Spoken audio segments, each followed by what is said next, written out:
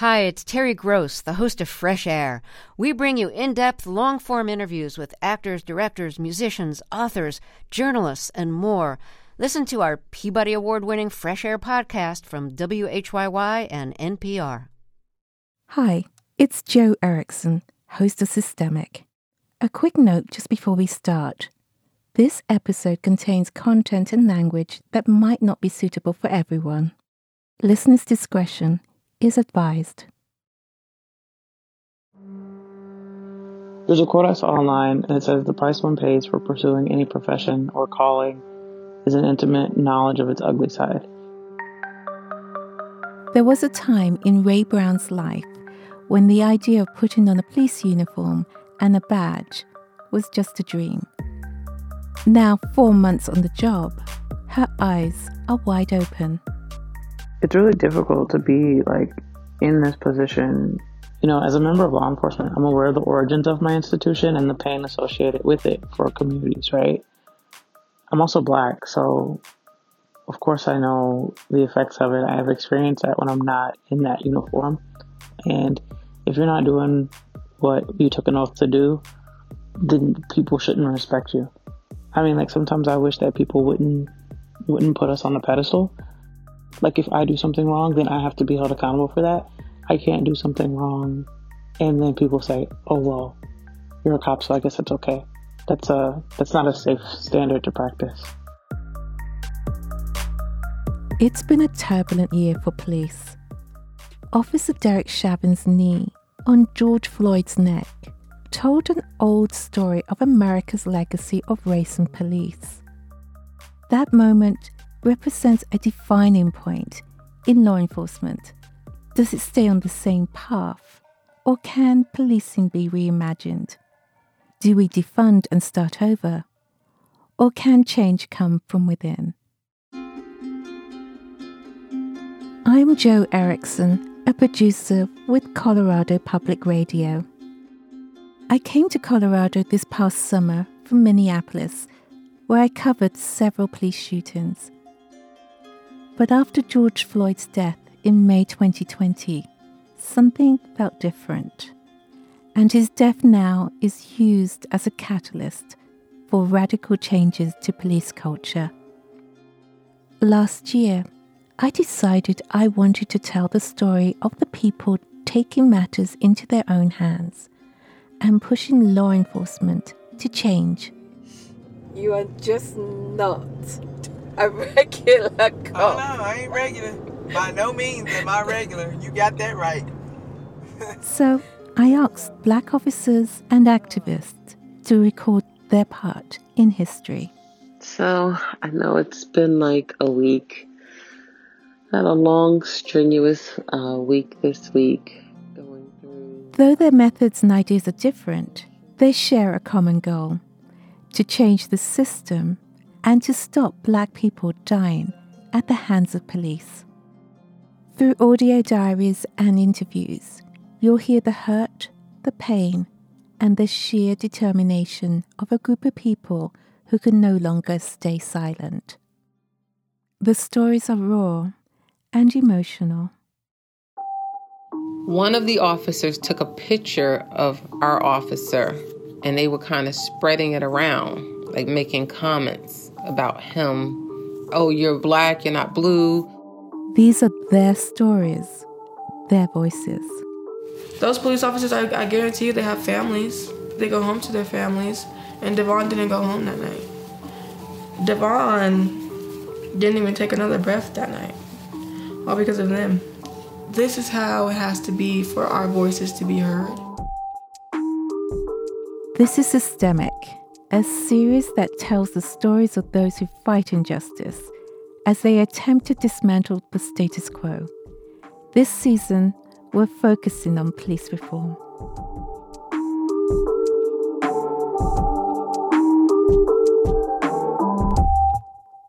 Part 1. Black and Blue.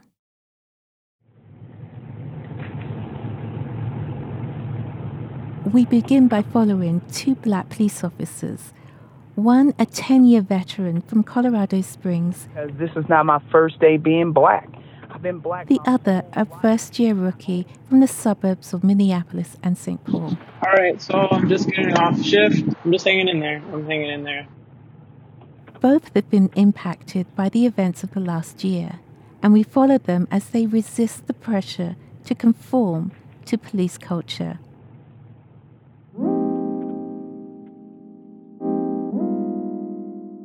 It's September 2020. The 29-year-old police rookie, Ray Brown, has recently started as a patrol officer with Maplewood Police Department, a suburb of Minneapolis-St. Paul. This is not far from where Philando Castile was pulled over in 2016 for a busted taillight and fatally shot by police from a nearby suburb. Following the death of Philando Castile, I think that's really what set me over with wanting to be a police officer. Ray saw herself as a person who could stop incidents like these from escalating. As a police officer, she believed she could make a difference and save a life. So it was nice to just kind of be a part of something bigger. I worked as a family medical leave coordinator. Although I help people, I just didn't feel like that was the end goal for me. And there's a lot of stigma with being a black person in law enforcement. And I wanted to use this role as an opportunity to help kind of answer some of the questions that I had and potentially answer some of the questions that I know my peers have as well. So far, it's been pretty rewarding. I've been a police officer for about a month now. It still doesn't feel real sometimes, but so far, so good.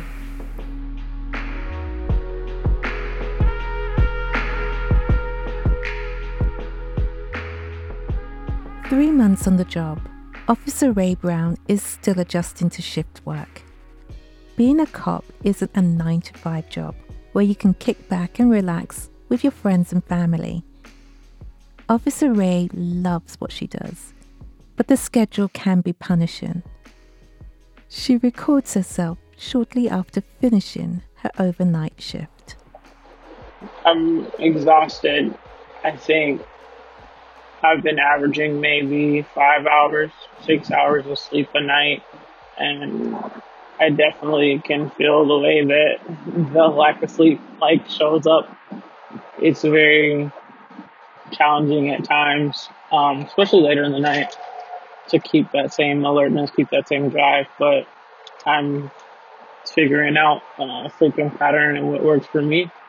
I went to work in a very good mood, played Pharrell Happy. I really tried to kind of set the tone for how I wanted my shift to go.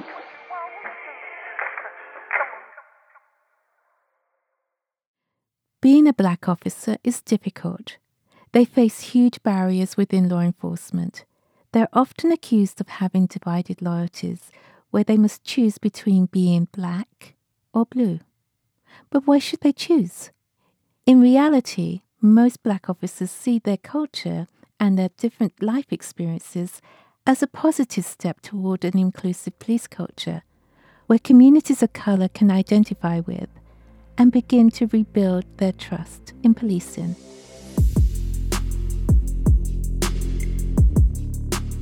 Officer Brown responded to a 911 call about a domestic dispute. I think the craziest thing tonight was I had a call interacting with a juvenile, a dispute between a juvenile and mom. And what made it really unique is the topic of race essentially came up for one of the first times. Well, maybe the first time directly. It came up, juvenile is biracial, mom is not. And juvenile said that mom uses racial slurs when she yells at the juvenile, which is crazy to me. It's so crazy. While talking to the white mum, Ray realized she was expecting white officers to respond to the 911 call. She was not expecting a black woman. And mom kind of pitched the whole she didn't want to come and talk to the police. She feels that the police are racist. She said that all y'all do is kill black people. always interesting when you have someone that verbalizes these things and then you walk in as a black female. And it's like, hi, I'm not the white male that you thought was coming here.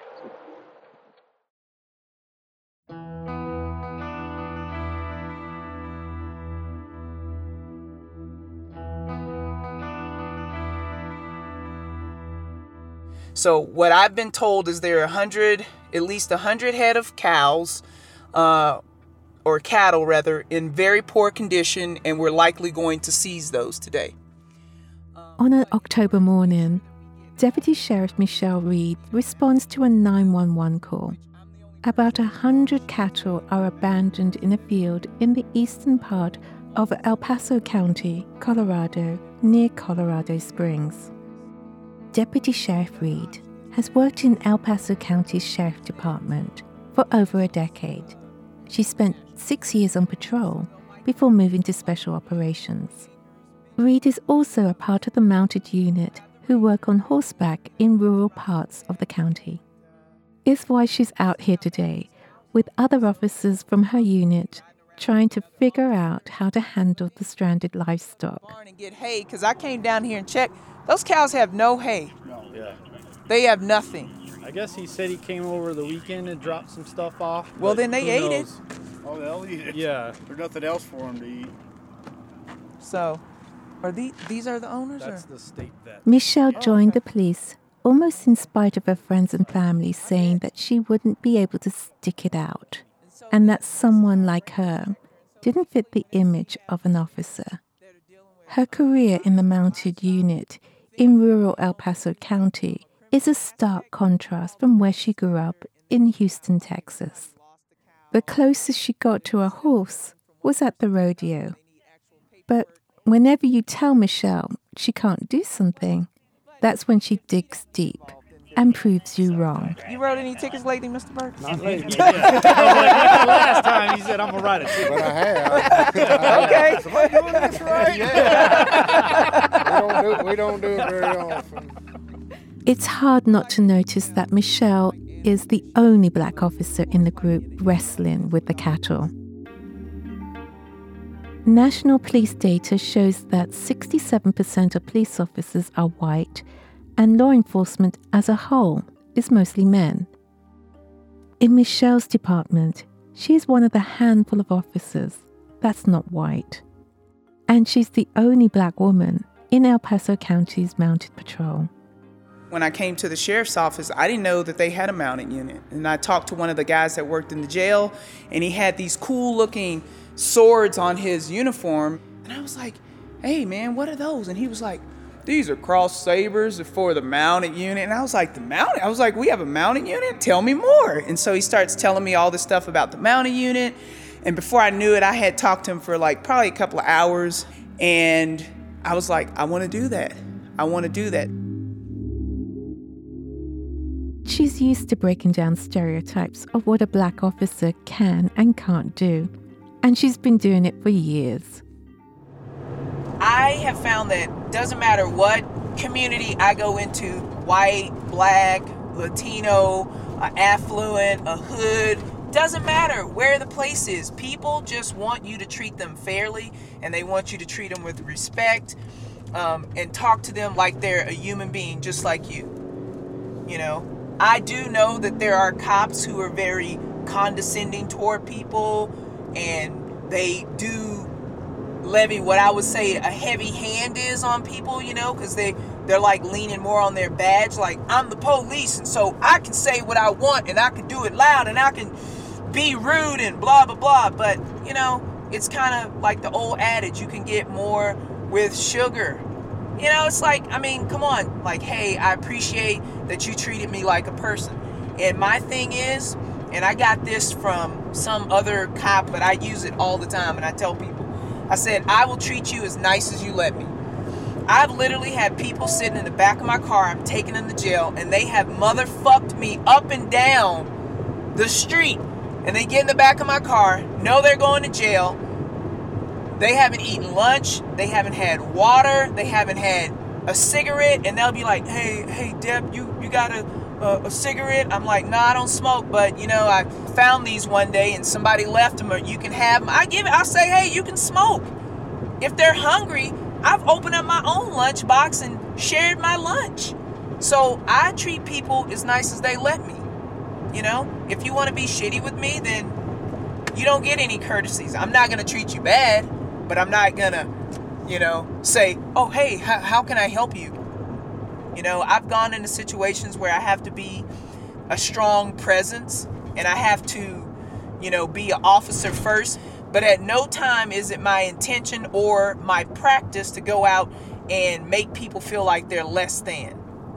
I get a lot of people who don't want to engage with me because I'm a woman or because they've had negative experiences with the cops before. And I tell them, have you met me?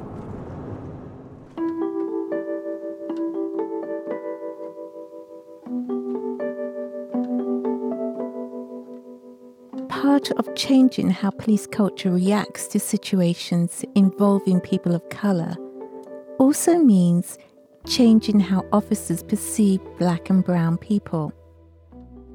And over her 10 years, Deputy Sheriff Reed has put it on herself to do that by slowly altering the perception of black officers with her white colleagues. But she admits, sometimes it's a struggle. Being a law enforcement officer and in a profession that in and of itself invokes anxiety and concern, it's very tense every day, especially now. I have like the double whammy because on top of me being black, I'm a female. And, in order for me to be equal to my male counterparts, I have to do double the work. If I go to the shooting range, that when I shoot and we're practicing shooting our weapons, that I can either outshoot or maintain the same accuracy of shooting as my male counterparts. Because if I don't, there's going to be something said about how a woman is not capable of being as good as they are because I'm a woman. They also talk about me being a black female, and if something happens that sparks a little emotion in me, I get the title as angry black woman, so I have to go into work every day with all these things pressed down inside of me in the back of my head, and remember that if I want to be as good as them, I have to remember that if some of my emotion comes out explosively, that they think that I'm just an angry black woman, and when that's not really what it is.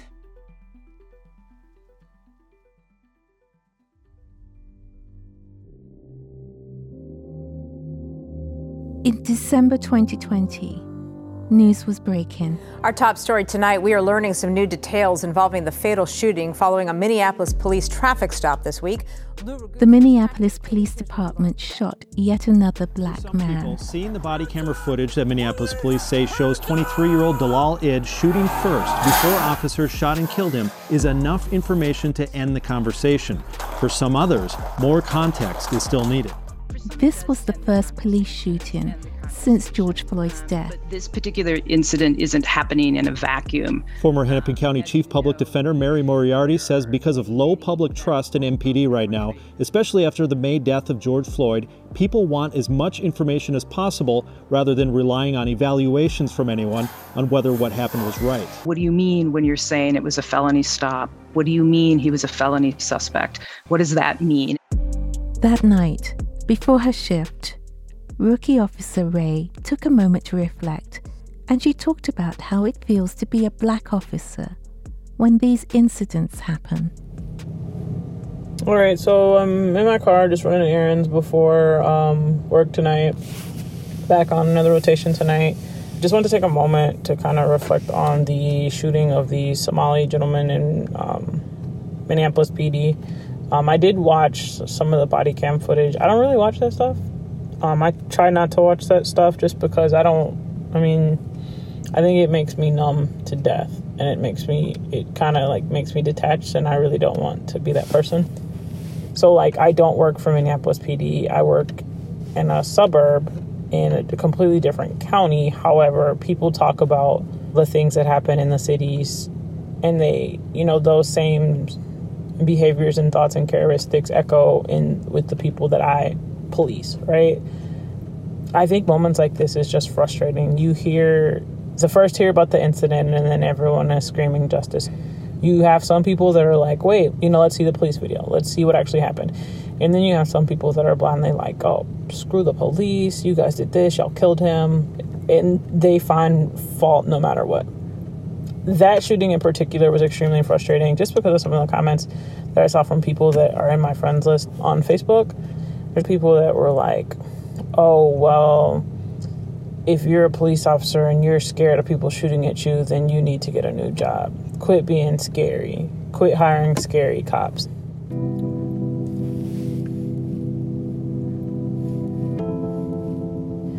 It just seems like common sense goes out the window. Rationale. It's frustrating. It's really frustrating. I have seen more killer cops memes and comments in the last few days than I would like. And then it always puts you in that place like, okay, do I remove these people from my Facebook so that I don't see these things? But then that only surrounds me with people who support or who are pro law enforcement. And it's really hard. Like, I wish I could find more people who could see it from different sides. I don't support, I am not blindly pro anything, right? I don't think that police officers are perfect. I don't think that we never make a mistake. I don't think that we're always right in everything that we do. I 100% don't think that because I've worked with people and I've seen it. But at the same time, I'm not blindly following people who think that everything that a police officer does is wrong and that it should be second-guessed every single time. So I wish that there was, somewhere to find, a medium that says, could this have probably been done differently?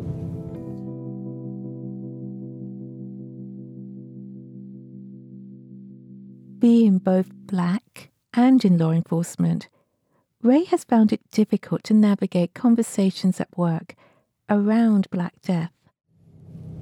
I feel like it's rare to find someone who you can talk about with those things. Talking to other cops tends to be frustrating because they're more likely pro-cop. It's very rare to find someone who's like, yeah, man, that shit looked bad. Or, you know what I mean? So, or maybe it's rare for me because I'm a new officer.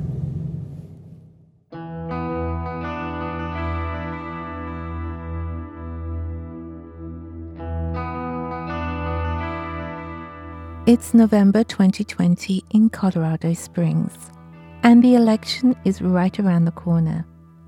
Just days before voters go to the polls, law enforcement across the nation are responding to increased volumes of 911 calls about political disputes. Even in remote areas of El Paso County, Deputy Sheriff Michelle Reed cannot escape politics. It's just been very tense. And I remember being on patrol one day and looking at our board from my computer, and the board is just a list of calls that are ready for officers to respond to. And there was one, and it was funny, but it wasn't funny. So a neighbor called in on another neighbor, accusing the other of stealing their Trump signs. And this person that called in had no evidence, no proof that their neighbor had stole the signs. And the only other comments that were associated with this police call for service was that this neighbor who called in was Caucasian and the person that they were having problems with was Black. And they just decided that they had issues with their Black neighbor because their Trump signs were now missing, and so they assumed that it was the Black neighbor.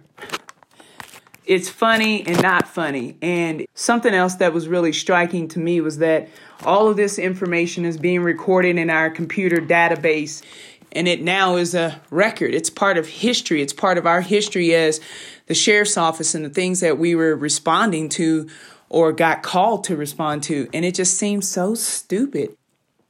But the fact of the matter is sometimes we go out as police officers and we're dealing with what I would say just stupid shit.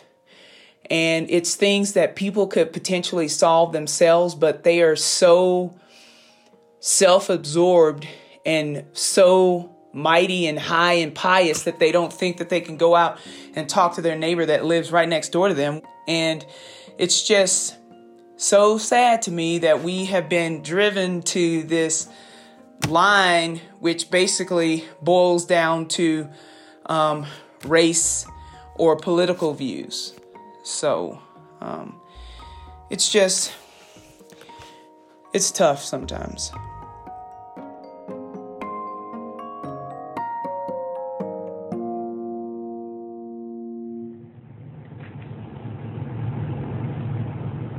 It's January 2021, and the nation remains divided.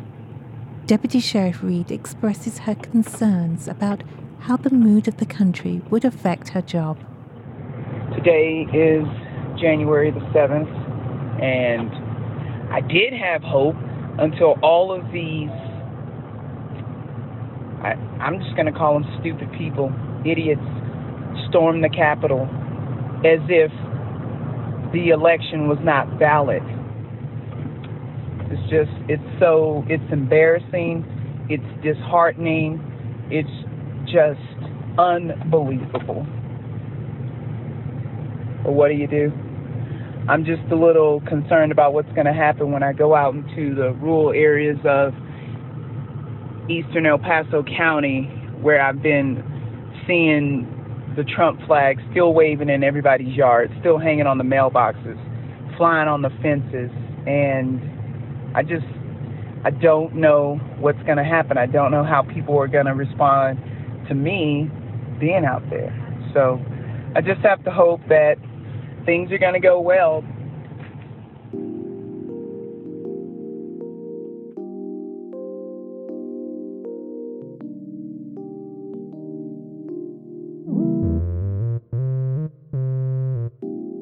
Four months into her new career, Officer Ray Brown already experienced a lot in the line of duty. But there's still firsts for every officer. For Ray, today would be her first time responding to a 911 call of shots fired. It was the first time she felt herself in a position where she may have to use her weapon. And it gave her a new perspective on what it feels like to make decisions when lives, her own and others, are on the line. All right, so I am driving home now. I just got off work. Probably sounds like I'm in the car. I hope the audio's not too crazy. Today was wild. The last few moments of my day were wild. We got a report of shots fired, multiple gunshots. It came out over dispatch that through secondhand information, there was a shots fired at the mall by like a transit station, and wow. Wow is all I can say. I don't think I've ever moved so fast getting to my squad car. I don't think I've ever seen the look that my partners had, the look that I'm sure I had on what are we about to walk into. It was really just, wow. It was really an adrenaline rush. There's so many emotions that go through your head in that moment. It's so wild. Like, you get the call and your brain immediately goes to 100 different things in one moment. What's the quickest way to get there? How to get there quickly and safely? Is there one shooter? Are there multiple shooters? Is there, victims? It's a mall. This is an active shooter situation. Am I going to end up in the news today? Am I not going to end up coming home today? Like, it's so, I'm still jittery. You could probably hear it in my voice. My heart, I can still feel my heartbeat kind of racing a little bit. Thankfully, that it was unfounded. There were people in the area who said they hadn't heard a thing, and we were able fairly quickly to confirm that an incident had not occurred. But wow, what a way to end your shift. It's very, very telling. Like, it's just an emotional roller coaster is what it feels like. An emotional roller coaster.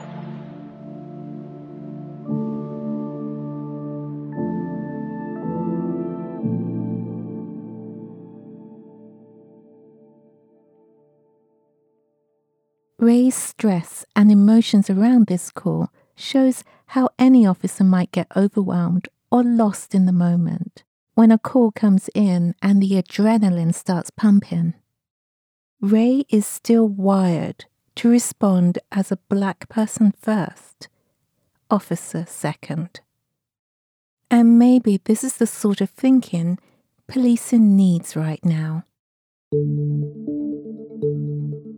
In this moment, when America grapples with its legacy of racial discrimination and police violence, Ray and Michelle are a force of moderation precisely because they walk on a tightrope between black and blue. Michelle's gift for treating people kindly even after she arrests them, and Ray's ability to have both pro-police and anti-police friends might just resolve the crisis or save a life. And both see opportunities to change the culture of policing. I don't think that all cops are bad, but I think to say that, oh, we recognize that there's biases and problems in society, but somehow these hundreds of people in this one occupation are free from these biases, like, it's foolish to believe that way. And I think sometimes people forget that, especially when you talk about like the Blue Lives Matter movement and, oh, we should respect the police. Like, we should respect good people. And I think that that's a reality that like people need to kind of understand. Like, if I do something wrong, then I have to be held accountable for that. Well, if I was able to change something, it would just be to have more diversity with people who are out actually on the streets.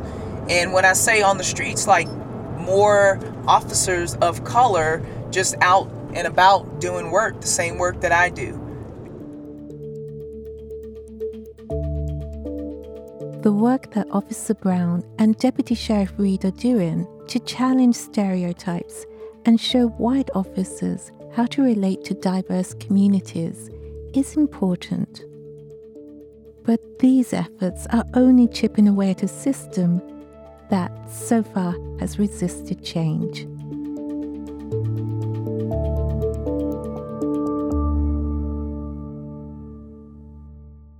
Is this enough? In our next episode, we look at policing from the other side. What does it look like if the police are pointing a gun at you? I'm not doing anything. Put your hands behind your back. The way he came up in an officer with his hand on his gun, like the body cam, you can only see one view. You can't see no one's hands, like his hands or his eyes, how he's looking at you or his facial expression. But he came up like he wanted to do something. That's next time on Systemic.